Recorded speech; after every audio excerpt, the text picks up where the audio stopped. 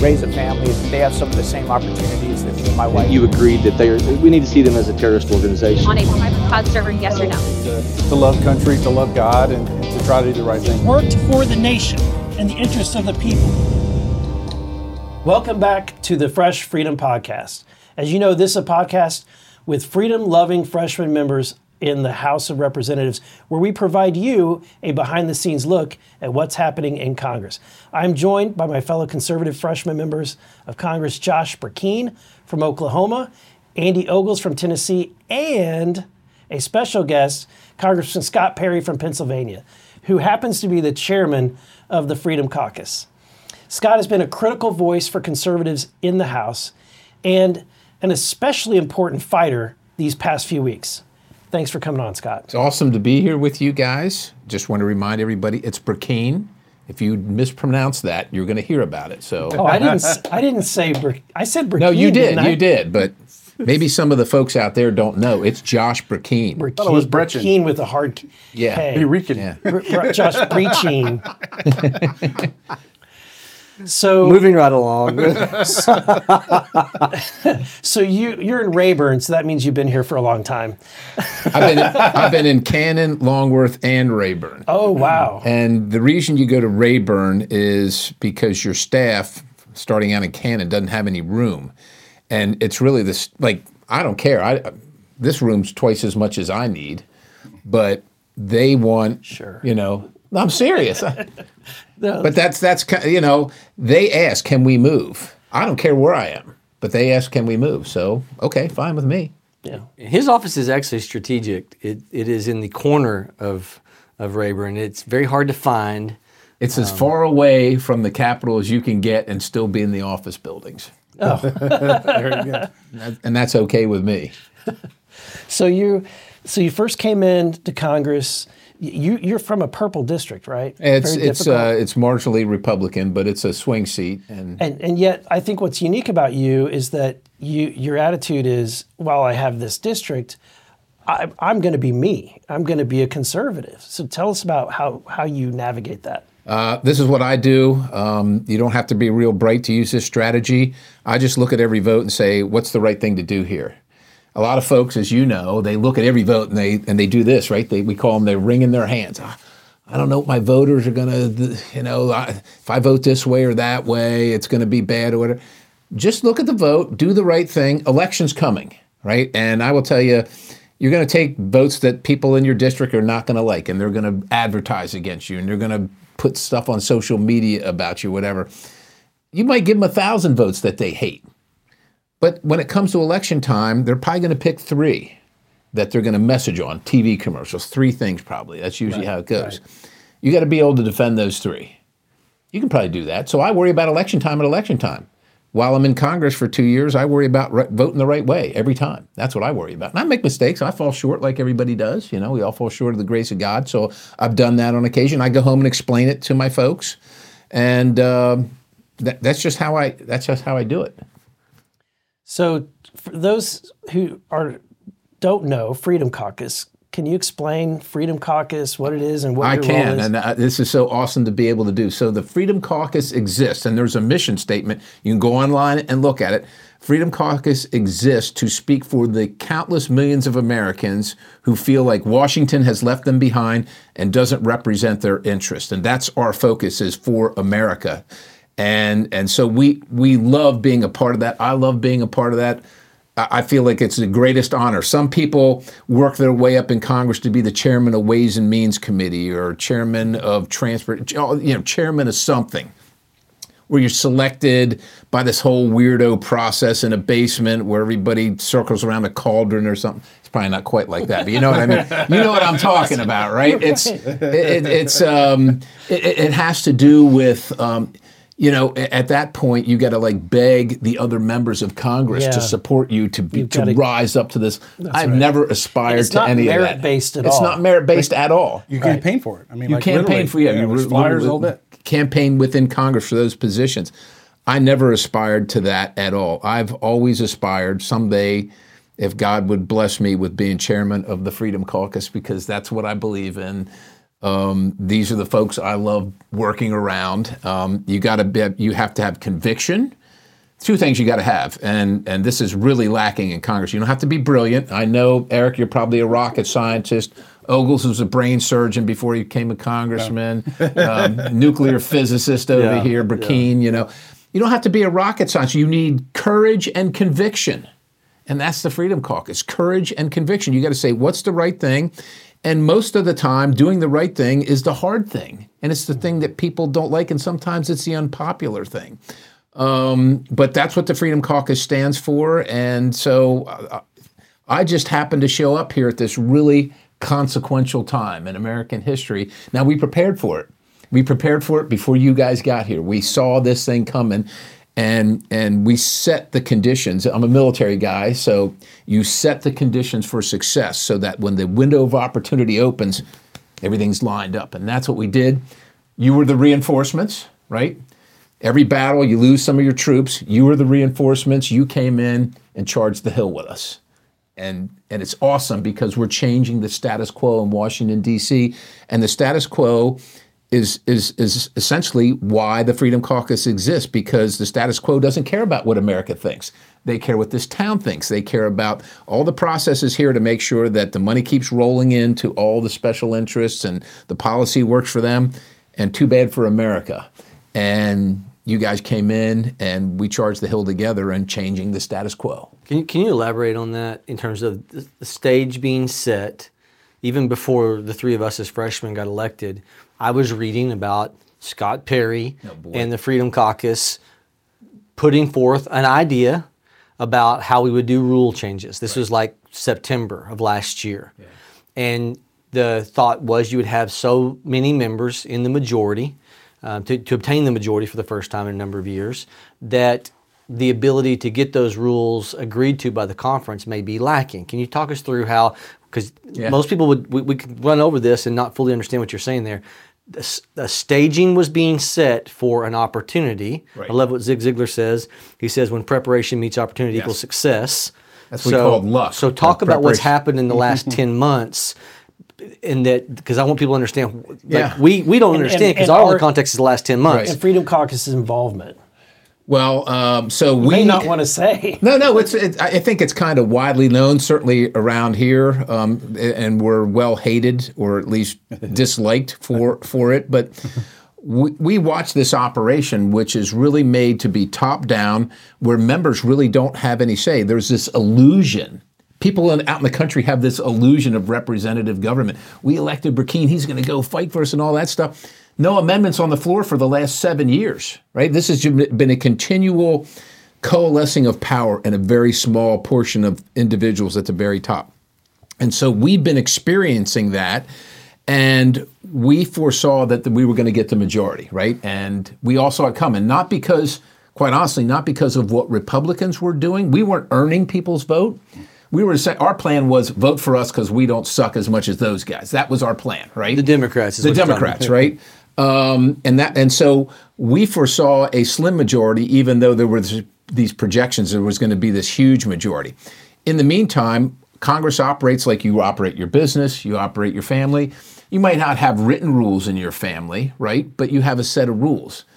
Kids, you're going to bed between this time and this time. You're going to eat everything on your plate, pick up your whatever your rules in your house are, right? We have that. And we have that in Congress. So we looked at the rules and we said the rules are really prohibitive for members.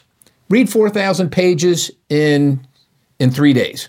You can read 4,000 pages in 3 days, but as you know, 3 days in Congress is different than Ogle's 3 days, right? Ogle's 3 days is Monday, Tuesday, Wednesday, right? That's 3 days in the Ogle's family. But you guys know in Congress, day 1 is 1 second before midnight, day 2 is 24 hours, day 3 is 1 second after midnight. So the 3-day rule was really the 24 hours and 2 second rule to read 4,000. But we said that's crazy. We don't want that to happen anymore. So we started working early last year on this set of rules packages, and we went to the guy who thought he was going to be the speaker and said, look, this is what we're working on. We want to change this to make it inclusive of members so they can participate, so they can represent their districts. And how did that go? Well, it didn't go very well. It was cordial, right? It was cordial. Kind of patted me on the head like a puppy dog. Aren't you cute? Yeah, right. And And we said to him, look, this is just what we came up with. We sat for hours upstairs here, working every week, couple times a week, working on the rules, one by one. It's tedious. We're members of Congress, it's, all that stuff is just, you think about every single possibility, right? And everything took hours upon hours and days upon days. Well, we came up with this thing and said, look, if you don't like these, come up with some of your own ideas. We told this to our leadership. Look, we don't have all the good ideas. If you have good ideas to make it more inclusive, well, of course, you're telling that kind of tongue-in-cheek because they don't want to make it more inclusive. They're not interested in any of this stuff. Right. And at that time, with the expectation Republicans would take the House, right, they thought they'd have 20, 30 members in they excess of the majority. 240-seat majority, right? Which would mean the Freedom Caucus is irrelevant. It would become irrelevant. They didn't think they would need the vote, so patting you on the head. Pat me on the head. So it really got really focused in July of last year, and I kept going and I kept going. And then I would take members of the group with me to these meetings, and it kept getting bigger and bigger. Still pat me on the head. Not interested. Patting us all on the head. Can't be done. This is why this would be problematic if we did this. This would happen, or this could happen. All a million reasons to not do any of this stuff, right? And so we just kept, with a smile on our face, we kept going. And the November election happened, right? We all left for a period of time right before the November election, so there was no meetings then. The November election happened. The margin, we didn't even know if we had the majority. That's right. There were a few open seats. We didn't know if we had the majority, and if we did, it was going to be small, right? Mm-hmm. So I'm in Pennsylvania, so now we don't get to know for 3 weeks who won an election, but we used to know anyhow. So Tuesday, I feel like I probably won my election. So Wednesday morning, I drive to Washington, D.C., and I call up the leader, Kevin McCarthy. And I said, hey, Mr. Leader, you want to get together? Yeah, Scott, why don't you come down? Well, that's a change of events. Okay, let's go talk about it. And he seemed very interested suddenly in what I had to say. I said, well, let's keep the conversation going. And when everybody got back into town, we really started with the package, so to speak. Well, that's where it all stopped, because it was kind of like, we want to hear you, but we don't really want to do anything. We want you to feel like we're helping, but we're not going to do anything. So one of the big things is, like you said, been 6 years where the Rules Committee, made up of very few members, all picked by leadership, all picked by the speaker, they made the determination what amendments would be allowed on the floor. Yes. So the normal rank and file. Well, no amendments were allowed on the floor, but they would allow certain amendments in the Rules Committee. No amendments on the floor. So it hadn't happened in 6 years where what the normal rank and file member could have a good idea, try to amend. For my purposes, I wanted to be able to come up here and put spending cut amendments forward. Yeah, right. You want spending cut amendments, but what if you're not on appropriations where spending happens? No amendments. Your voice is not heard. Your people are not. I just want to set the stage. Right. It's been the normal person, the normal member of Congress representing 750,000. Their voice. There's a funnel. 9 members of the Rules Committee that basically had the reins of power, how you amend all legislation. Right. So keep going. And so it was apparent that they really didn't want to do anything. They would just do a little bit. We had this thing about germaneness, whether the amendment actually applies to the bill, because we have this thing called a Christmas tree. Some bill is going, some piece of legislation is moving through, what's called must pass. So Farm Bill, National Defense Authorization Act, these are seen as they have to pass. And they always get loaded up with all these amendments that leadership wants. It's called a Christmas tree in the Rules Committee. And we said that should be germane. Germane meaning pertaining to. So, for instance, we would do a farm bill and put Yemen funding for Yemen, aid or assistance in Yemen. Well, what does that have to do with the farm bill? Nothing. But the farm bill was going. They wanted it, so they just did it. We said it had. So they were gonna give us a little bit on that, not much, but they were gonna try and work through something. Anyhow, it was pretty apparent that they weren't going to take up any of these rules changes. And and we were getting closer and closer to the speaker's election. Now, you guys remember when you first came in after your election to the first Rules Committee meeting in the auditorium, right, where we had amendments on the rules. Yes. Tell me what your perception was, because I've been here and I'm like, now these freshmen are going to see. What was your perception? No, I couldn't believe that this is how Congress operates. I couldn't believe it. Right, so one of your freshman members stands up and says, Madam Chairman, I have an amendment. And she says, Take your seat. You're out of order. That was you, Welcome wasn't to it? Congress. That was That's you. right. That was you. Do not Youngles. recognize the gentleman from Tennessee. That She was did you. that to me twice. That's how you're treated, right? Right. Not interested in your. That's right. And it should be noted that I sought counsel from senior members. There was a senior member sitting next to me across the aisle that cued me when to stand up. So I was timely, I was in order, and to offer my amendment to be recognized at the mic. And I was the first to jump up there, so ergo I should have been the first recognized, and she totally ignored me. And then finally, when I sat back down and waited for my second opportunity to stand up, she cited the own rules, and basically it was her purview whether or not she would recognize a specific member. And even at that point, I had members of Congress who, some of the old timers, stood up, went to the mic and said, "You can't do that to him." And then she was like, "Oh, yes, I can." But what did you guys think of that? Well, I was ready for war. Yeah, Were you disappointed? I Were you was really shocked? disappointed. I especially in learning about the way that bills can go through this place, and that really every bill was basically drafted by the speaker, plopped through rules, and Didn't go through committee. No input from members. yeah. No Designed to input from keep the citizens. designed to keep people safe, so that nobody has to take a hard vote. Right. And I'll never forget. And which is destroying our country because they camouflage all the garbage in with a little bit of good. Everybody goes home and has some talking point defense. Well, I know it had all this bad, but it had this one good thing, and it protects them, and it's $35 train wreck for trillion America. in debt. But yeah, then we had the vote, and he got the majority, but he was short. He was short. I went, but right before that was on that was at the next organized. So you had the rules meeting, and then you had that meeting.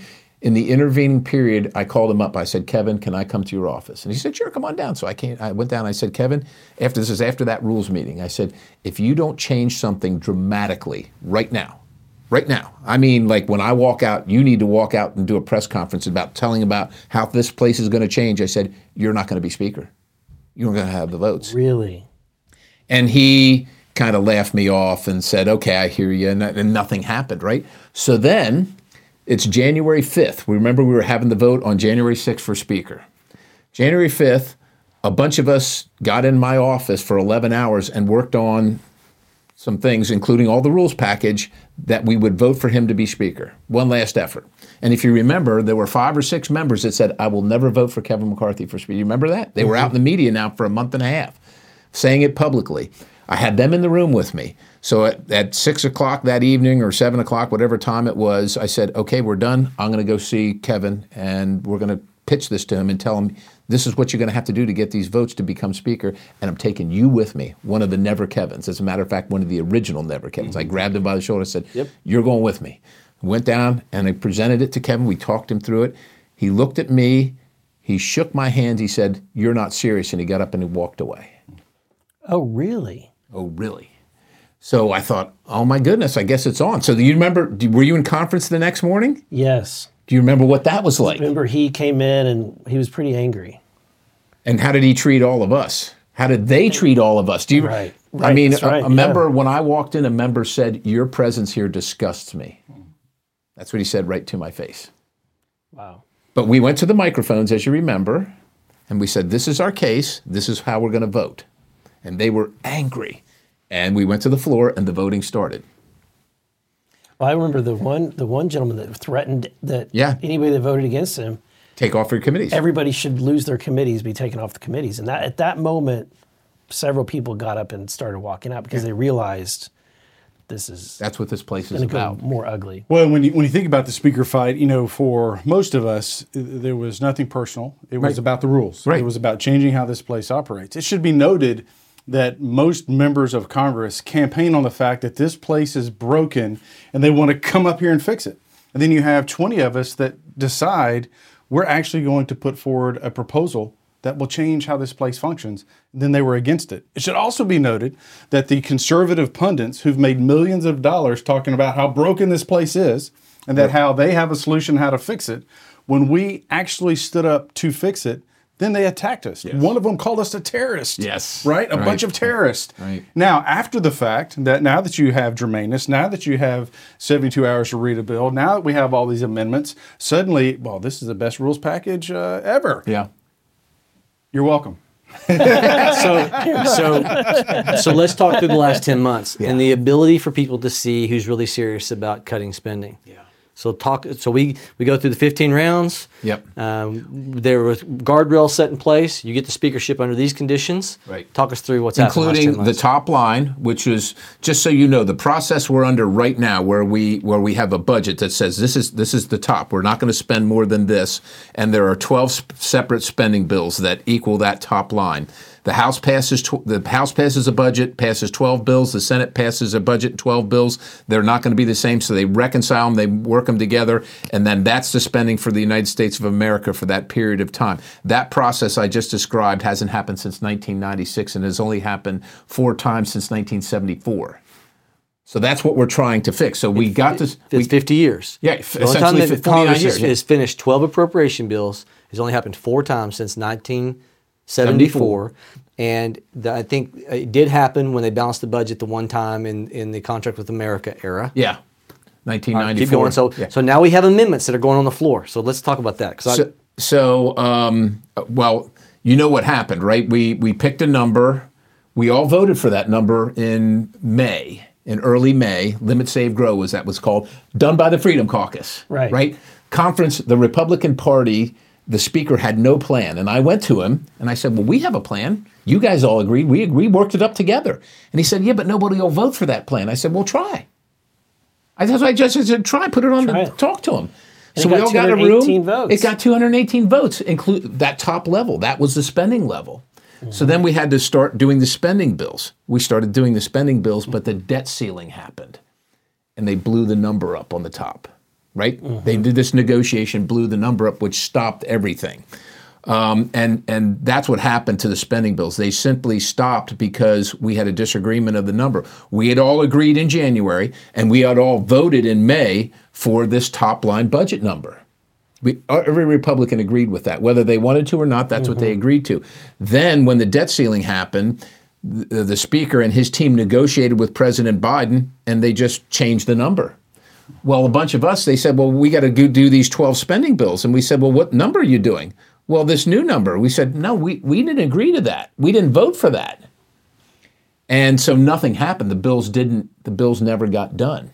And as you guys have realized and probably have watched from the outside, there's 4 people in Washington that write these spending bills habitually. The leaders of the Senate and the leader of the House, they work together and they do an omnibus, right? Everything's included, all the spending, all the bad stuff, all hidden right before Christmas. Because the fiscal year ends It's September 30th. The bills aren't done. Only happened last time since 1996, right? So what they do is these continuing resolutions. Well, we work on the bills. We got to keep the government open, so we'll pass we resolve to continue the spending and the policy that we passed the last time.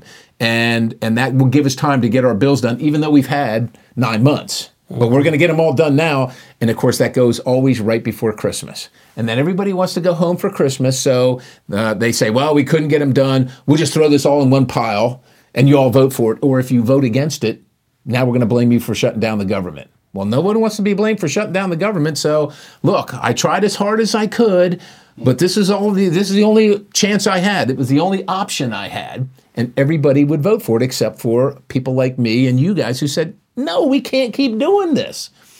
And that's where we were headed 3 weeks ago for the same exact thing. And of course, as you know, Speaker was vacated. People said you didn't stick to your promises. You had no intention of ever passing these bills. You're headed for an omnibus where everything's in there, where you, Hakeem Jeffries, Mitch McConnell, and Chuck Schumer negotiate what's the spending for the whole country for the whole year, including all the earmarks and all the terrible stuff and all the terrible policy. We're done. Whole new day now in Washington, D.C. The Washington, D.C. was rocked in January. It was just rocked again. And in short, the system's rigged. I mean, it's designed to continue to spend. It's designed to grow. And what the rules package has done, what the new speaker has done, is set up. It's a new day in Washington. It's a breath of fresh air. Doesn't mean it's going to be easy. No. Doesn't mean it's going to be smooth. Still got to fight through it. Yeah, we're going to have to fight. And it was designed to keep people in the dark, the people back home in the dark as to how their members truly what they truly thought and the crap that was being passed. So that's why, people back home, they think that their member is just as conservative as you or I or Right. Jim Jordan, Oh, boy. right? Now, I had a member that's been here a minute or two or longer, who arguably most people would consider a rhino, came up to me and said, Andy, I'm as conservative as you are. I about fell out of my chair. Well, you sure don't act like it. Well, they always want to. They feel that. Yeah, right. But when we vote differently than them, it puts a spotlight on them, and they don't like that. So they got to tell themselves, "Well, I'm just as conservative as that person." No, actually, you're kind of not. You're not. There's rhetoric and there's actions. Everybody's a campaign conservative until you vote. So this is what I wanted to get to.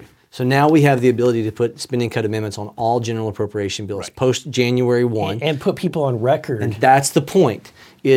So we've gone through half of our 12 appropriation bills. That's all happened in the last couple of months. And so when those here, you probably more so than anyone, got a lot of amendments.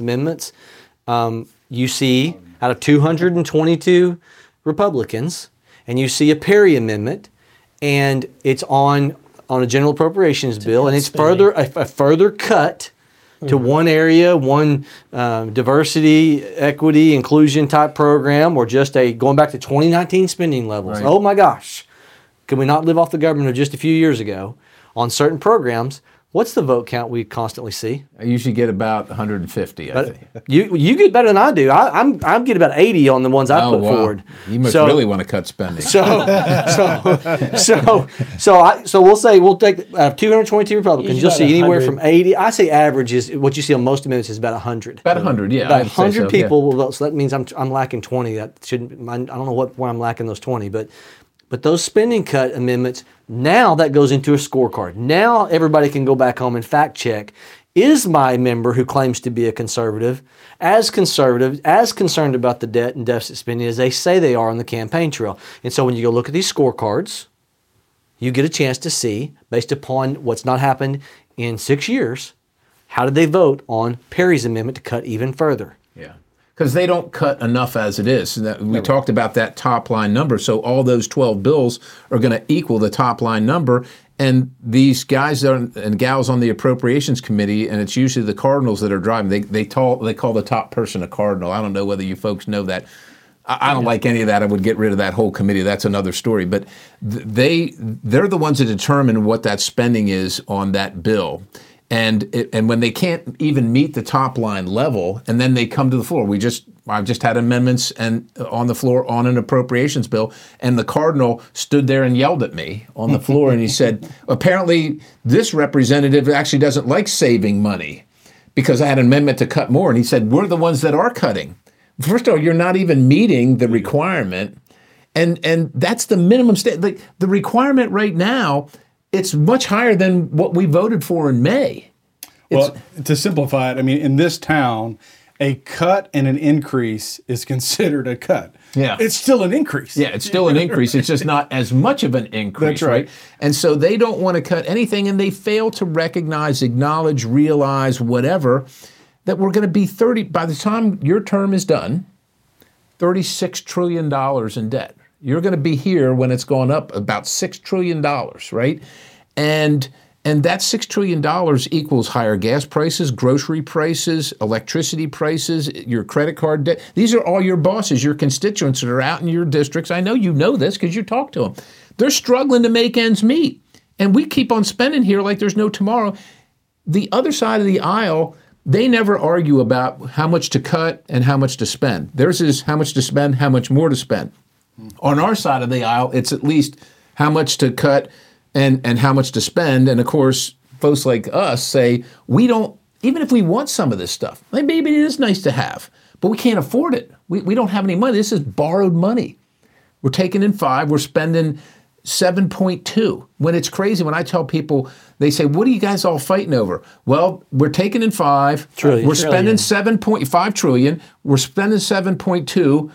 We asked them to spend 7.1 Right. That makes us crazy. And they think that we're crazy. We're crazy because we want to drop it by $100 billion. $100 billion, right? So Scott, so the people back home understand basic understanding of overspending causes devaluation of your currency. Right.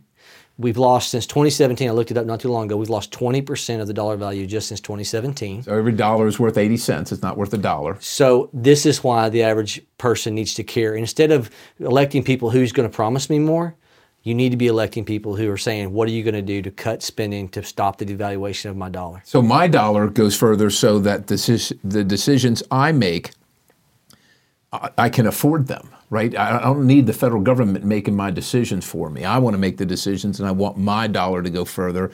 You're absolutely right, Josh. The most effective legislator I heard said one time is not the one who's bringing home the most, it's the one who's keeping the most in your pocket. Yeah. Or how about retaining the most that you earn. Intrinsic value of your dollar? Yeah. Well, then part of that is when you look at, say, Israel, and again, this is a radical idea up here. It's called a pay for. So there's this idea of an Israel supplemental to help rearm and in our case. So you got to explain supplemental because they don't even know what that means. So right? that's essentially new money that's not in the budget. On top of extra. Remember that top line with right. the 12 bills? This is on top of that extra. Right now, go. So now you're saying, well, what if we do a pay for, meaning we take money from one line item somewhere in the budget. So like, I always give the example, we've got a little farm. We've got a budget. I want a new tractor. Well, guess what?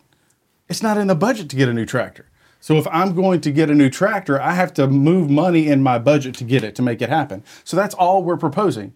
And specifically, we're saying, well, why don't we cut money out of the IRS? I'm guessing everybody at home is okay if we cut the IRS's budget. Right. Or quite frankly, we could target education. But again, the idea of having a pay for spending is radical up here when every American right now is having to figure out a pay for That's right. on how to afford gas, how to afford medicine, how to afford rent, et cetera, et cetera, et cetera. And again, this place is broken. That's what we're trying to fix. That's what we're fighting for. But it's only a fraction of the spending. And it's a radical idea, this pay for. So Israel got attacked. They're our friends. We want to help. We believe in that. We believe that's the right thing to do. We have these accounts that we put money in. The IRS is one. There's a whole bunch of them around town. The money hasn't all been spent, but it's sitting there.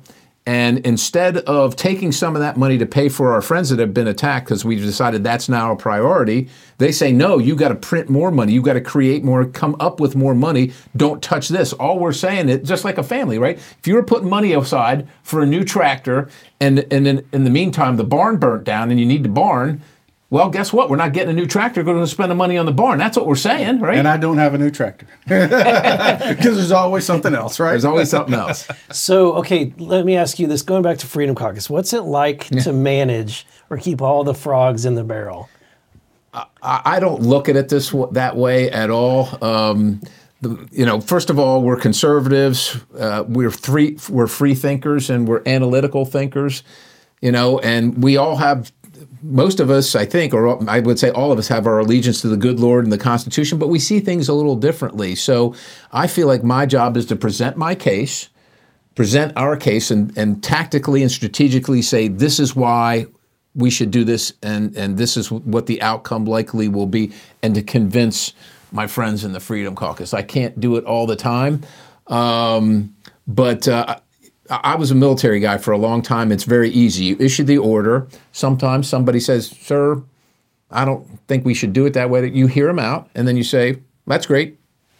That's your orders, move out. That's the end of the discussion. But in Congress, you don't work for me. Right.